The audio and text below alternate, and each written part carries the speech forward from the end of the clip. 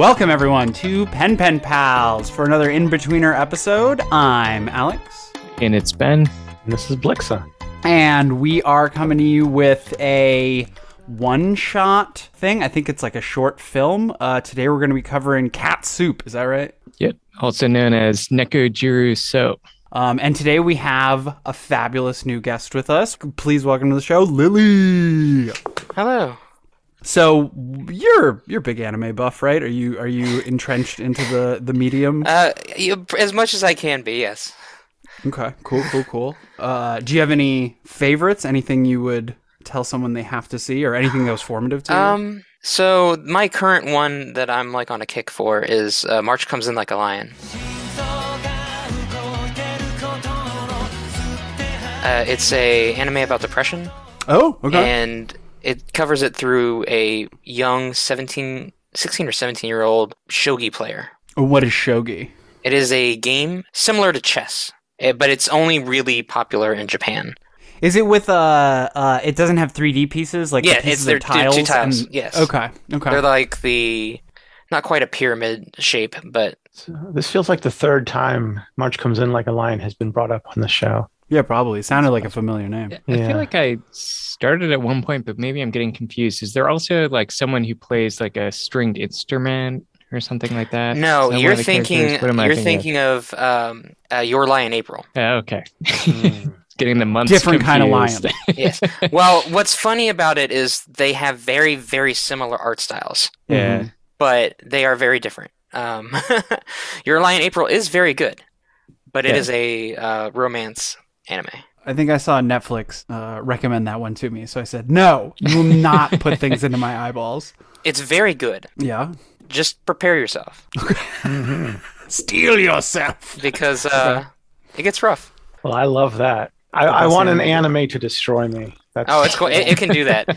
Your Lie in April can do that. Awesome. Well, my only experience with shogi is a phone app. I think if I remember, maybe chess started in India or something like that, and so maybe it changed as it migrated east and west. Yeah, probably. It's not European? Yeah, there's like a primordial chess that we talked about once on the show. Oh my god.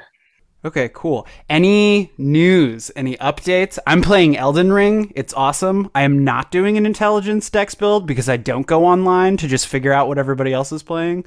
But it is a great game so far.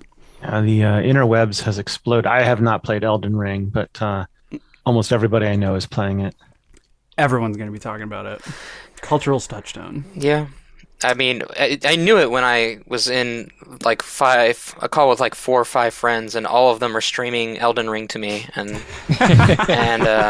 so I got to. I've consumed a lot of Elden Ring content. Yeah, it's pretty, right? It's a very pretty game. I enjoy certain aspects of it. I'm just not very good. So. Yeah, there's a lot of muscle memory and a lot of frustration. I just beat a boss after dying to it for an hour. Yeah. It's like any Dark Souls game, really. Yeah, exactly. Yeah, any updates for anybody? Your soundproofing in your room is coming along, Ben. It looks lovely. Yeah, have you guys not seen this before? Maybe just sometimes this cover hangs down and just like blocks it. I don't know. Yeah, I didn't remember the black squares. It's pretty much complete. It's not perfect by any means. It's interesting. The thing they recommend you do is like the corners are most important. So there's like a lot in the corners, and then the bottom corners you put these like bass traps in. Technically speaking, I think they say it's not soundproofing, but it's acoustic treatment. So like these things don't actually like block sound out. What they do is they kind of absorb the sound to stop like excess echoes, basically. Yeah, it's kind of interesting. My only update is I've got a 3-foot tall pile of dirt outside my office. Oh. Bathroom renovations happening, and they dug into the foundation. Jeez. I have to go do laundry at my in-laws every weekend. What a life you lead. Yeah, every day at 7 a.m. I'm woken up to hammering and drilling and buzzsaws. They're just trying to give you the big city feel.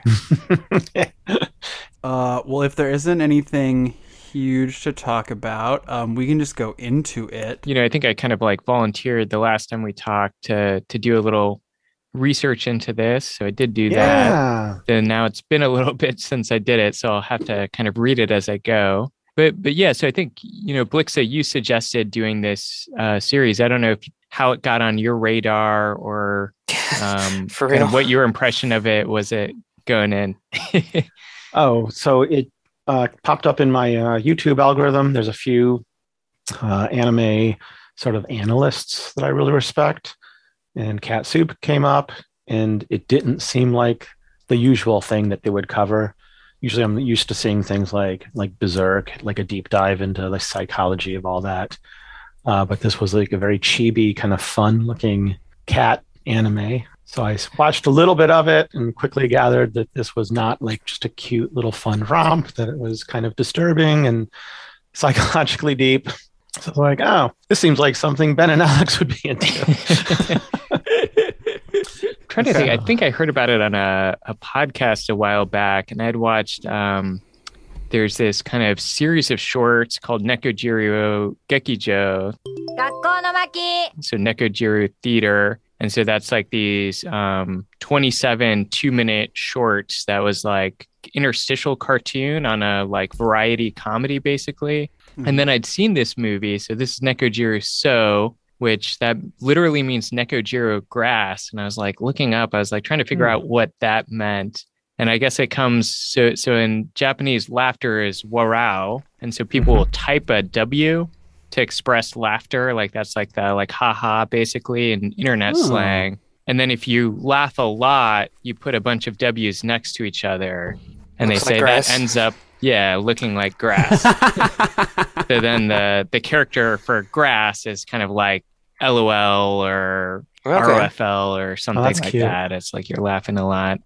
And so this is, it's an OVA made, I guess both of these animes came out after the creator died, but it's kind of an homage to her. So she was born in the late 60s in a suburb of Tokyo.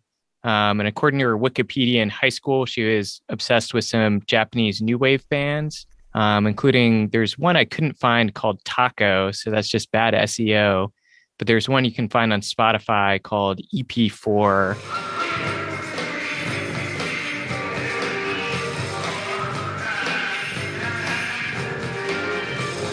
And it's kind of very trippy, kind of experimental electronic music, but it's sort of jazzy and there's a lot of interesting sampling going on. So I think she was kind of like an artsy, avant-garde kind of person her whole life.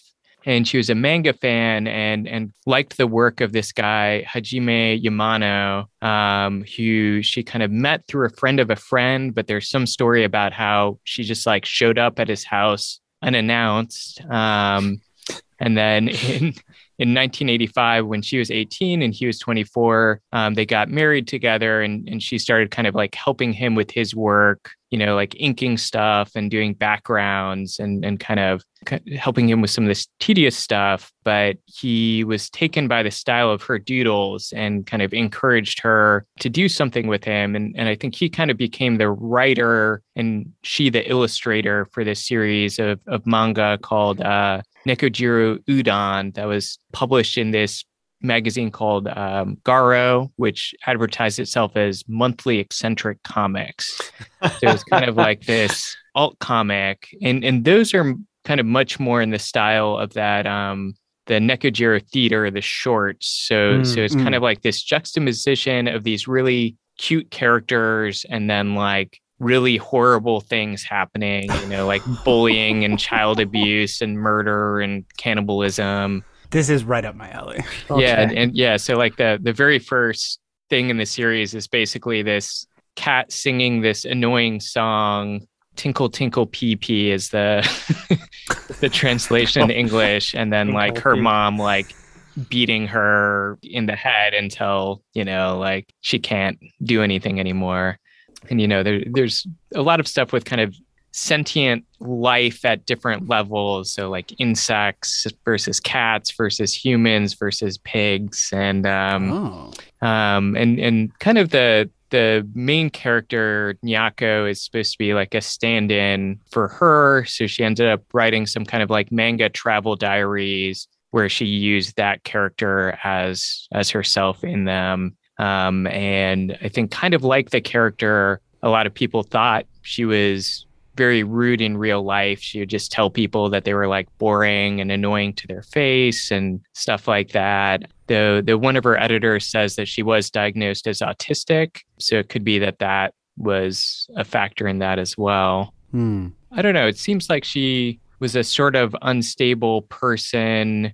She'd stay awake for days at a time, working her manga, and then sleep for long periods of time. But eventually, this manga got kind of trendy and popular, and she started getting kind of more and more work, but fed up with the work and was feeling like she was kind of compromising her vision. And, you know, started kind of acting more erratically and saying stuff like that she wasn't afraid of death, or, you know, asking people if they had ever thought about just dying. And in 1998, at the age of 31, she ends up committing suicide, kind of like at the peak of her popularity. And again, like before these animated adaptations.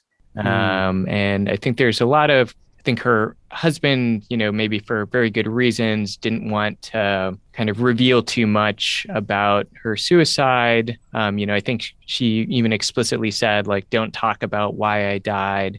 And I think that kind of also maybe led to some of her kind of cult popularity. Definitely kind of like a unique, eccentric voice that then struck a nerve with a lot of people, it seems like. So what we're about to watch is a like a memorial to who she was. I think so, and I think it's I read maybe just the first 2 or 3 of the comics in her Nekojiru Udon, and definitely this movie picks up kind of after the first comic and at least incorporated parts of the third comic. So I think there are, you know, maybe some scenes and images in this that are kind of directly taken from her comics as well. What was the show on MTV with all the weird animated shorts, like Liquid Television or something? Was this the thing that like started Beavis and Butthead and Flux and that stuff? Yeah, and that's kind of what my impression of the Nekojiro thing was. Yeah, it said that she kind of exemplified and maybe helped start this thing that they called Abuna Kawaii, Abunu Kawaii, I think, which then it like literally means like scary cute. So kind of combining some horror elements and cute stuff. Okay. But the manga also has a lot of this kind of trippy, otherworldly, drug trippy, or almost like spiritual or something like that, like kind psychedelic. Of, like psychedelic and kind of like esoteric. And, you know, it's like people talking and their speech bubbles are full of hieroglyphics and stuff like that. It's it's interesting. That sounds awesome. Any other prefaces? Do we want to go in and watch this thing? Yeah, I think we're good to go. Okay, cool. Yeah, has everyone got that up? I've got mine. Yeah. Cool. Last thing, just because I don't think we mentioned it, is that this is basically like a silent film. It has amazing music, amazing sound effects, and there's a little bit of dialogue, but they kind of made an interesting choice of showing it like it would be in a manga and actually kind of just writing out the words. All right, so we'll do 3, 2, 1, play. So 3, 2, 1, play. Oh my gosh. So like, what if this is how the Evangelion rebuild movies ended? I mean, some of this is how Evangelion ended. Yeah. There's something about that kind of thing of like having these characters in this world with gears. That's kind of like, you know, the fates cutting the string of life. Oh, wow. There's so much going on. I love the soundtrack though. What a wonderful kind of ending gag, like visual, you know, and one that may not track for that much longer because static isn't really something we see on screens anymore. Yeah. I feel like static is compelling enough. It will exist, but like people will be like, that's the thing from The Ring, or, you know, like it'll be something that you just see through media versus experience the real thing. Yeah, maybe. I'm always fascinated by those things that are those phrases and things that have become one step removed, though, like roll up the window. nobody has a roll-up window in their car anymore, or very few. Or like that the save icon is like a floppy disk forever. Absolutely. Yeah. Oh, that was sad. Wait, what's sad? I think the kid just died, and that was it. Which one? The younger one? The older one? The younger sibling was on the quest to find the other part of the soul. I don't think he actually succeeded. Oh. I mean, the kid went to the bathroom and then everything else ceased to exist. And now we just have this like sad music and the home video kind of thing that you would show at someone's like funeral, like a memorial. Oh, yeah. I didn't think about that. I just really like the ending visuals because I felt like it was just saying goodbye to the audience. Almost like a theater going dark. I'm gonna side with Blixa here. I think this is something tragic has happened because the last ending sounds were the sound of the wind chime that denoted that the deity was coming to take her soul to begin with, and the light flickering happened when she was dying as well. Yeah, I think there is an interpretation of this where kind of like one or both of them have died right at the beginning. So with the brother, he kind of falls in the tub playing with the toy, and there is kind of this incongruous scene where like after they've like run out, like after he's gone out and gotten the soul back of the sister, there's a shot of the dad coming and like seeing him in the tub, and then it like goes to white, and then they run in and he gives the soul back to the sister, and the story kind of continues differently from that point. Gets a lot more surreal. I'm just kind of scrolling back to see the thing Ben was referencing. Yeah. Let me find the flower at the beginning because I'm almost certain I saw the flower before I don't think they even needed to go on the journey. Like it was there. Yeah, it is 5:45. And I think the thing I'm talking about is maybe like 4:40. Okay, so let's try to parse this out. So there is a cat family, okay? And this cat family has a father and a mother and 2 children, an older sister and a younger brother, right? Okay, and so the older sister gets sick, has a fever. Well, so this is where I think maybe a little bit of knowledge from the manga helps out. So the first episode of the manga, the older sister is singing this annoying song and the mom hits her on the head, and then we see her with an ice pack on her head. So I think this is supposed to be her recovering from the beating, basically. Oh, geez. Okay. And dying from the head trauma. And then, this godlike figure comes and is leading her away. And then we see the brother cat, he falls into the tub, he gets out and like he tries to go talk to the mom, tries to talk to the dad. And it's kind of either they're neglectful and they're ignoring him, or maybe that's kind of another hint that he's like a ghost or something like that. I guess we see him first fall into the tub right at the very, very beginning when he's playing with that truck. Does that make sense? Am I making sense? Yeah. So the older sister is recovering from this head wound, and the younger brother presumably drowns in the tub. And in this in-between state, this out-of-body experience, that's why this vision quest can go on, right? Like, this is why this mythological journey can happen, because the older sister's soul is in distress, and then the younger brother either dies or is in this. Yeah, maybe it's in the process. Yeah, exactly. It's in the process of drowning. Maybe that's makes sense. And then I guess then maybe the dad sees him and revives him or whatever. There is a lot of stuff of kind of like living beings being sort of inanimate objects, like to the thing of like he pulls there's the inflated squeaking cats that he kind of pulls the plug on one of them as he's like running by, which I don't know if that's like him in the spirit realm, just like killing someone or something like that. I don't know what to make of the older sister. What do you mean? I think the younger sibling that drowned in the tub, I think this is just like Jacob's Ladder, like the death dream. Yeah. But is that just part of the death dream? Like knowing like, oh, my sister was sick and going to die, so I'm going to go save her soul from the Buddha. Yeah, exactly. Okay. or Indra or whatever. It's this blue skinned deity, which makes me think Indian. Mm-hmm. But that's kind of endearing. Like someone's last moments of consciousness. That's where it goes. Absolutely. And then, you think about a kid, like the big locale they go Oh, to initially God. is the circus, right? And Yeah. a kid, that would be like a huge event in their life. And so a lot of imagery would have been, and like symbolism would have been like hard blown into their brains when they had such an exciting time at the circus. And so that stuff, like unfolding as the symbols in this fever dream or death dream, like that's really awesome. And the fact that they keep coming up, the whale again and again, the wave over and over. Well, so he's already kind of had one dream or this spiritual thing, but then after that, kind of I don't know. Yeah. So here's what I thought was kind of cool. In the act one, I guess, this death occurs and like the sort of winds of death are going through the neighborhood and you see the husk of the cicada and it makes the wind chime go. And like that sort of becomes our signal that death is there.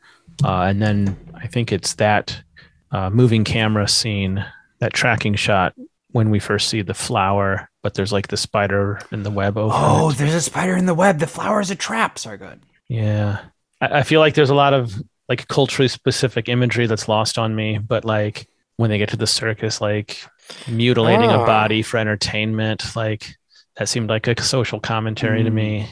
The thing they threw in the water was deep fried tofu. And then the last thing they do before getting back to the home at the end is buying more deep fried tofu, and they buy it with 2 coins, which I don't know if this translates culturally, but it seems like the coins at the river Styx for the ferryman that you place over people's eyes, right? Yeah.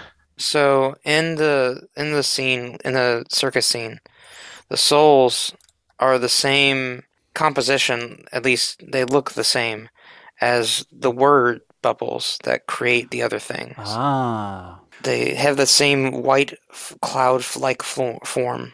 And they kind of mirror structurally, or like the outline, like the shaman also looks like the soul, like has this white, almost bowling pin shape, which I don't know if this is super common in like Japanese symbolism, but in the Souls games, there's often a human effigy or a humanity or something like that, and it looks exactly like that image, the like vaguely human shape, almost like a bowling pin. So what does the butterfly mean? So like the first time I notice it, it's the trapeze artist that gets dismembered. She has like a butterfly headdress. The first time the butterfly appears is when the kid throws the deep fried tofu into the well. Okay. There's a butterfly on the head of his sister. And after that point, you see the butterfly on the trapeze artist gets put back together. From then on, I believe the only other butterflies are mechanical. What is and the that mechanical mean? ones lead the way to the flower that they were looking for. Yeah, so we see a metal butterfly as soon as they get on the boat after the circus, and then kind of right near the end when they're in that kind of like metal world, we see there's like a bunch of metal butterflies there kind of being born or something like that. There's a lot of big thoughts in my head all at once. I was just thinking about like the sort of grotesque depiction of living things and like the sort of irreverent like consumption, like cycle of life thing that they were doing at the midway point. There's a lot of consumption. There's a lot of eating. Yeah. Especially what really disturbs me is the pig, right? Like the normalization of eating this animal, and then the cruel irony of feeding part of the animal back to itself. So is this saying like this is how life is, or is it like a criticism of the way we regard life? I mean, I could definitely see it as a criticism of the way that like we interact with the whole of life, because animals, our pets, or even, the animals that people raise for food, they still are interacting with human society, not nearly to the same capacity and the same degree, like the same angle, but they are like separate conscious beings that are interacting with this society. But they are not afforded the same kind of respect and rights that humans would, obviously. Even though they are shown to be in this, like, almost comparable in like the pig can speak, the cats can speak. They're all social beings. Yeah. That makes the choice of cats and pigs very interesting because one is pets, right? It's like, well, they're not humans, but we let them stay around and they have certain Yeah. abilities and rights. We don't eat them, but we'll eat the pigs. Mm-hmm. Yeah, I think there's something too with the fact that, the pig catches all this fish that they could eat, but they don't eat the fish. And like the pig is the one that's like walking them across the desert, right? And it's exhausting itself doing this thing. But like the cats are more interested in being cruel to the pig than they are kind of even to their own survival. Yeah. Which, maybe that's, some sort of commentary about kind of like the cruelty of humans and how we self-sabotage as like a species by, I don't know, caring more about fucking over people we hate than kind of doing what's best for us. Oh, yeah. And like you said, Lily, this consumption, like not just eating, but there is, the pig carrying them across and then getting run down is a consumption of a pig. And then even their next mount, the water elephant that they get, it's the same thing, right? They run it so long and so hard that they can't even refuel it. They can't even rewater it. It's consumed. It can't be sustained. I was just going to say too, like before we get any of this stuff with like the animals, one of the first images we see of kind of like violence is like a human woman getting dismembered for entertainment. Mm-hmm. Yeah. And she is put back together. We never see her kind of like move afterward Mm-hmm. or anything. But I think especially because this is kind of a movie in honor of a woman who died and maybe kind of in some ways was worked to death. Mm-hmm. I think there's something to that. Yeah, the nature of that whole scene being for an audience made me feel like the messages were more criticism oriented rather than like making a statement, which I feel like has come up in most of the animes that we cover. Mm-hmm. Like the sexual content in Darling in the Franxx. Was it like promoting this kind of sexuality or was it criticizing? Mm-hmm. I mean, definitely there's some criticism there because like you said, the circus is this performance, it's in front of an audience, and the shaman, the god thing is also an easy parallel for the artist, for the animator, right? Because they're taking these things, words, and making them into something. Like by their hand, their effort, they create symbols that people recognize as cats and humans and whatever, and they're birthing this new world into being. And I didn't think about that. The first act is the woman being dismembered and then put back together, and it is this like consumption of a conventionally attractive female form, which is very, very common, right? Mm-hmm. I like the chicken in the circus scene. Yeah, the sky chicken? The sky chicken. Because it is literally worked to death for the consumption of the audience. Oh. Like, it is suffering in order to produce pretty things for the audience to consume. Right. Yeah. Like, I think the shaman is like the ideal or the idealized form of like creation. Like, they tell them what they want, we create those things, they enjoy them. But then you see how the circus, where they work, it doesn't just work, it will beat you down, force you to spit out these like symbols or imagery that isn't super complex, but like it's pretty enough that people take it and they like it. Mm-hmm. And all it does is cause you suffering to the point you just die. Like you burst. You swell up and you burst. But there's a storm brewing inside of this thing. Like, what is that? I think that's caused from like... That's like the stress that it's under. I got kind of the feeling too of it's like, it's people trying to control something that, I think they're kind of intentionally causing these clouds to form and the lightning, right? Like that's part of the show, but it's kind of like, they're trying to harness something that they don't know the danger of or something. And then it gets out of control and kind of, it's kind of like I think often in anime, it's easy to go to like the like atom bomb metaphor or something like that, right? But it's like people trying to control nature to make it do what they want, and then they end up destroying the whole circus in the process. Yeah, and eventually we do get that atom bomb imagery. But man, I hadn't thought about the order of things because yeah, like you said, Lily, the shaman is making these. It's like an idealized form of it is making these things wholesale from inside of him, right? And then immediately after we see, well, no, they don't actually just come from inside us. There's a source for all these things.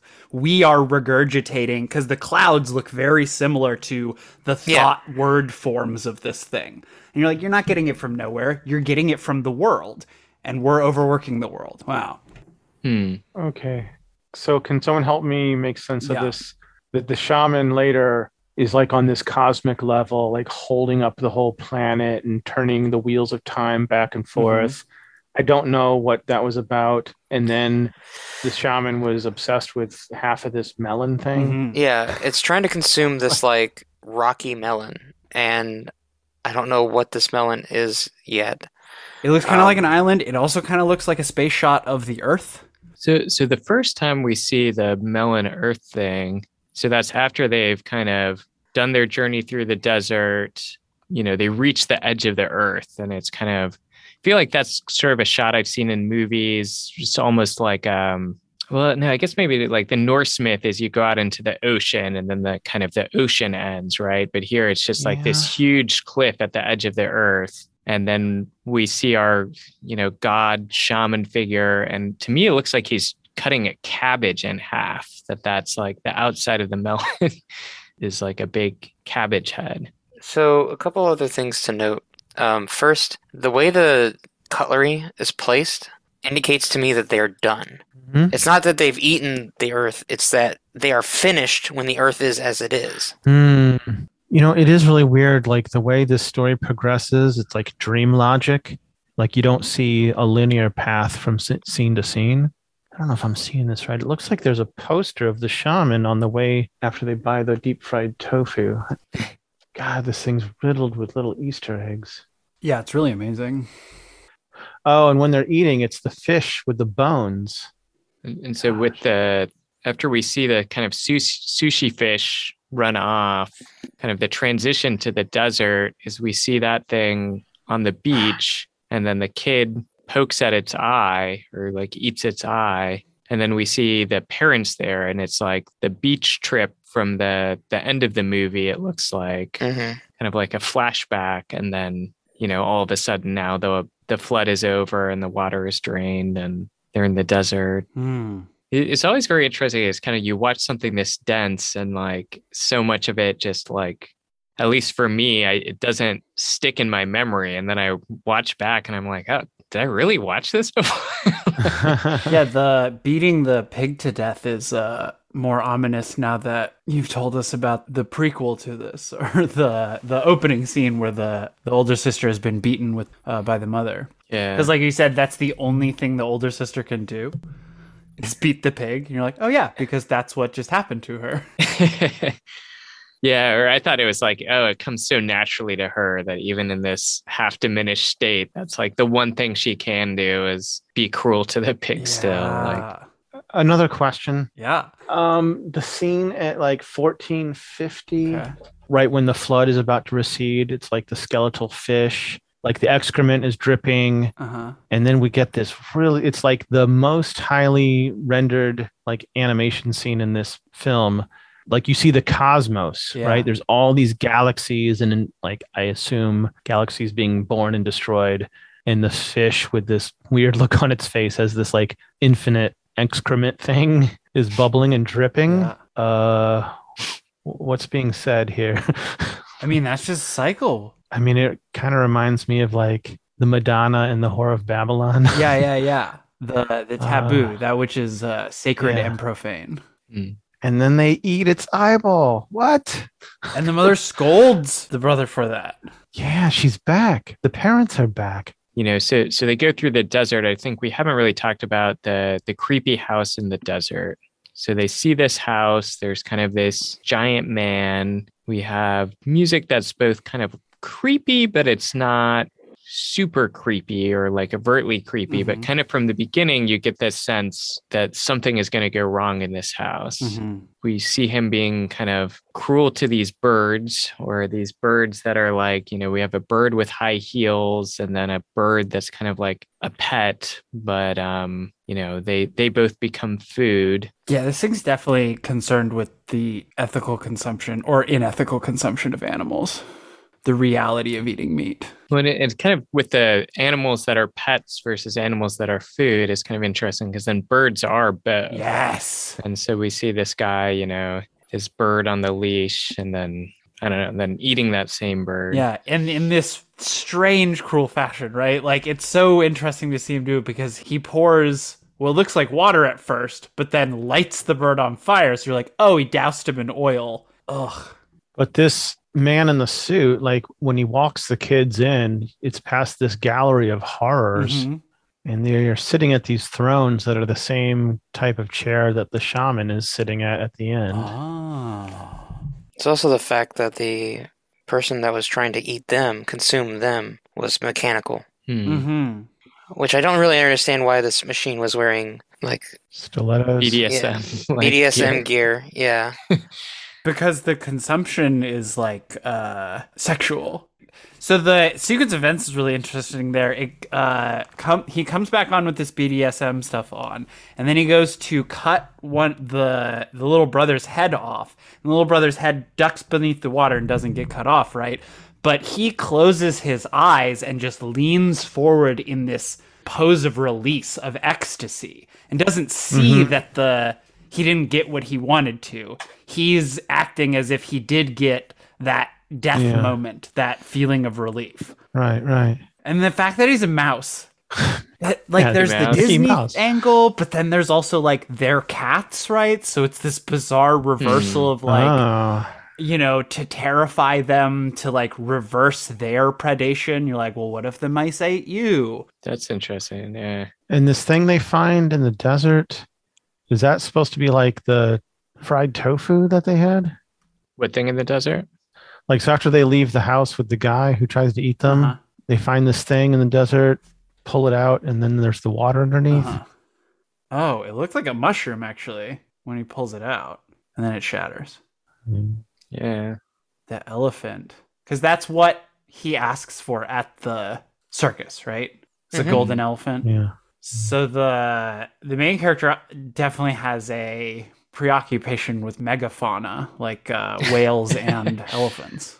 And water. But the water imagery makes sense over and over, right? Because they're drowning. And in fact, then, when he gets the elephant at first, he's kind of like back in the water, like drowning. It is kind of, so it's just continuing the animal theme. I guess elephants and whales are his biggest land mammal and biggest water mammal. I'm gonna have to say that it's not a cabbage that's getting cut in half. It's really cabbagey to me. To me, that looks like the planet with its oceans dried. Definitely. Yeah. I think it is, because previously we had seen the flood happens and then the shaman lifts the earth out of the water. And that's when the flood recedes. And it looks the same size as this thing we're seeing now. So yes, it has to be the earth after desertification. Have you guys seen cabbages, though? I have. It does. It definitely resembles a cabbage. It also resembles a little bit a melon, like a blood melon. Because like you open it up and then it's like all goopy inside, which is very gross. I know I already asked this, and I'm sorry if you answered it and I forgot. But like, why is the shaman turning the hands of time back and forth? Well, it dropped the melon, the second half of the earth, and when it turns it forwards, the second half of the earth clogs the hands of time, and so the shaman changes it, like resumes it to unclog it, and then misses it trying to reach for it, so he has to reverse it to try to get another chance. I mean, symbolically, I have no idea, but that is the in logic in world logic reason sequence of events. Yeah. Spot on, Lily. Okay, why was the shaman cutting the planet in half to eat it? I mean, it's consumption again. It's like consumption at the highest level, like the macro level. Yeah. What's weird is the consumption that happens from this god causes the Earth to revert to its previous state. Right. I think it's also interesting that it happens right when they get to the edge of the world. So it almost like you got to the edge of the map in like a video game or something, and then this glitch happened, and Ooh. I don't know if they were like time stops. I don't or know if they were something. like in the edge so much as in the middle. So like let's say they were on the equator Mhm. and the god cut on the equator. Now all of a sudden there's an edge. Ah.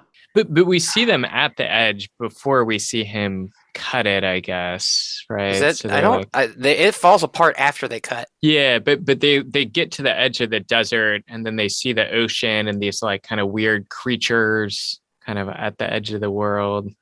Yeah, I didn't understand that either. So, but the like this piece of art, if it is the melon, if it is the world, it is created for consumption, right? And it looks like the god, the shaman, the artist is going to consume it, but it gets away from him. Like it's not really his to keep to himself. Like it's out in the world now. And as for like destroying the world and that creating the new thing, like I think that's just like the nature of art and cycles. Like the old thing has to go away in order or be consumed and reborn or something to create the new thing. They don't come from things that are wholesale. Like there are no new ideas under the sun, as they say. It's all combinations of older ideas. I mean, it seemed to me like the great and powerful being didn't have a lot of reverence for the experience on this planet. Oh, I just realized the woman with the tear is jumping in front of a train. Oh God, what? Killing herself? Yeah. I think so. I thought it was like a factory or something, but I think that's a train. I know this is morbidly curious, but do we know how her suicide happened? I don't.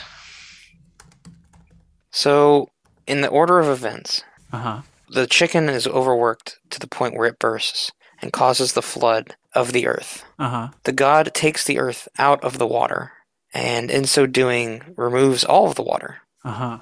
The god then cuts open the earth, stops time, reverses it, trying to get the second half of the earth back, gets it back, does something, we're assuming devours it, and then at that state, the cat is able to get the flower for the sister, and we see that they are finished eating, and the earth is back to its original form of like water and everything. To me, it's like I feel like somehow the stuff that the cats are doing, it's like in parallel to like the stuff that the shaman god guy is doing. I would agree with that. So when I was just looking back at the part with the tear, like the woman probably committing suicide, there's this tear and kind of right when the cat smashes that tear, that's when time starts moving backwards and that other stuff is happening. And, you know, I guess to me, that makes me feel like maybe that's the creators like being like, if only we could have done something, you know, like go back in time and cure this woman's sadness or something. Oh, yeah. Because like the cat takes the tear and like destroys it, right? And like that's something, you know, if only it was so easy. If only you could like punch your loved one's depression. Yeah. It doesn't work that way. Like it's like wishing you could turn back time. Yeah, or I guess so it doesn't, at first it doesn't reverse time, but it sends time super fast. And then that God is the one that then reverses time or whatever.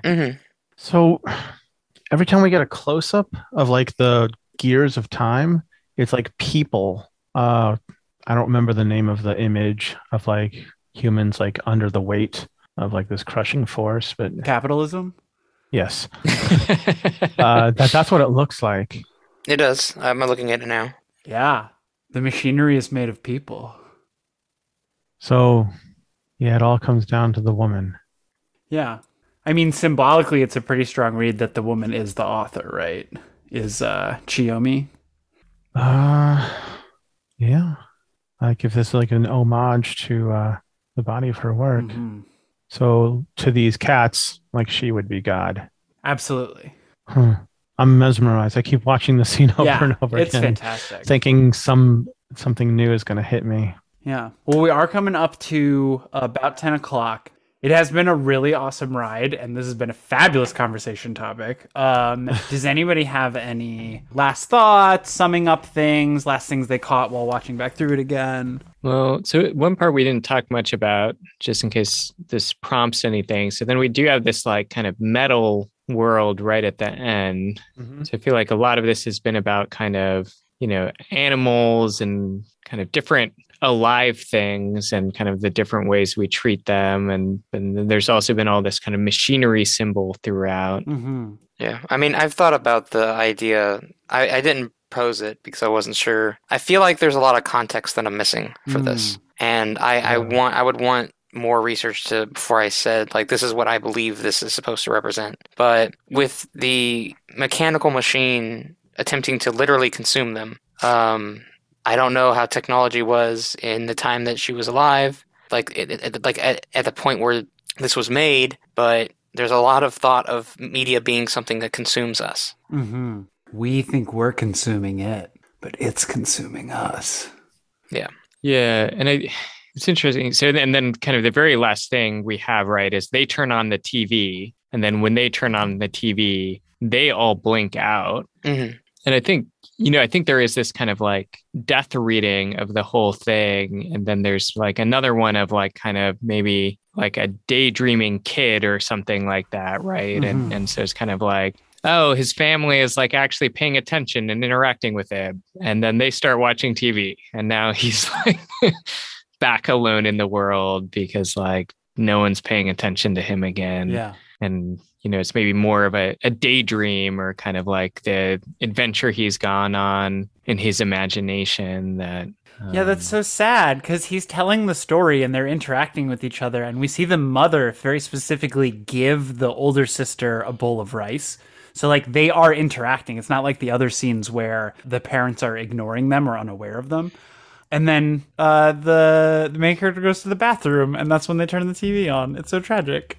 So I was just reading one like kind of happy ending take on the story. The younger sibling who drowns in the bathtub, their spirit is able to go on and help the sister who has the head injury. Mm-hmm. So like in this child's death, they're able to save their sister. And that's why everything resolves the way it does at the end, because like that spirit journey is over. Like the sister is restored. Oh, and those three are still together because they all blink out together. And then the sibling comes back and he is alone. Like if with that reading, like the younger sibling would then be able to pass on, like doesn't have any more unresolved business, I guess. All right, I'm going to stick with that. Okay, cool. That's a happy ending. I like canon. We love it. Okay, we love canon happy endings here. All right, so Lily, if one of the listeners enjoyed cat soup, is there something you might recommend that they would check out after cat soup? I'm trying to think. I've heard Fooly Cooly is supposed to be somewhat like this. We love it. I have not seen it for myself yet, though, so I can't say. I'm trying to think of any trippy anime I've seen, and honestly, Courage the Cowardly Dog sounds more like a better representation. Yeah, my favorite is the barber episode. An uncle or a cousin who comes to town, and it narrates it like a Edgar Allan Poe poem. And he keeps wanting to shave Courage because he's been naughty. I thought of one more. Have any of you seen Space Dandy?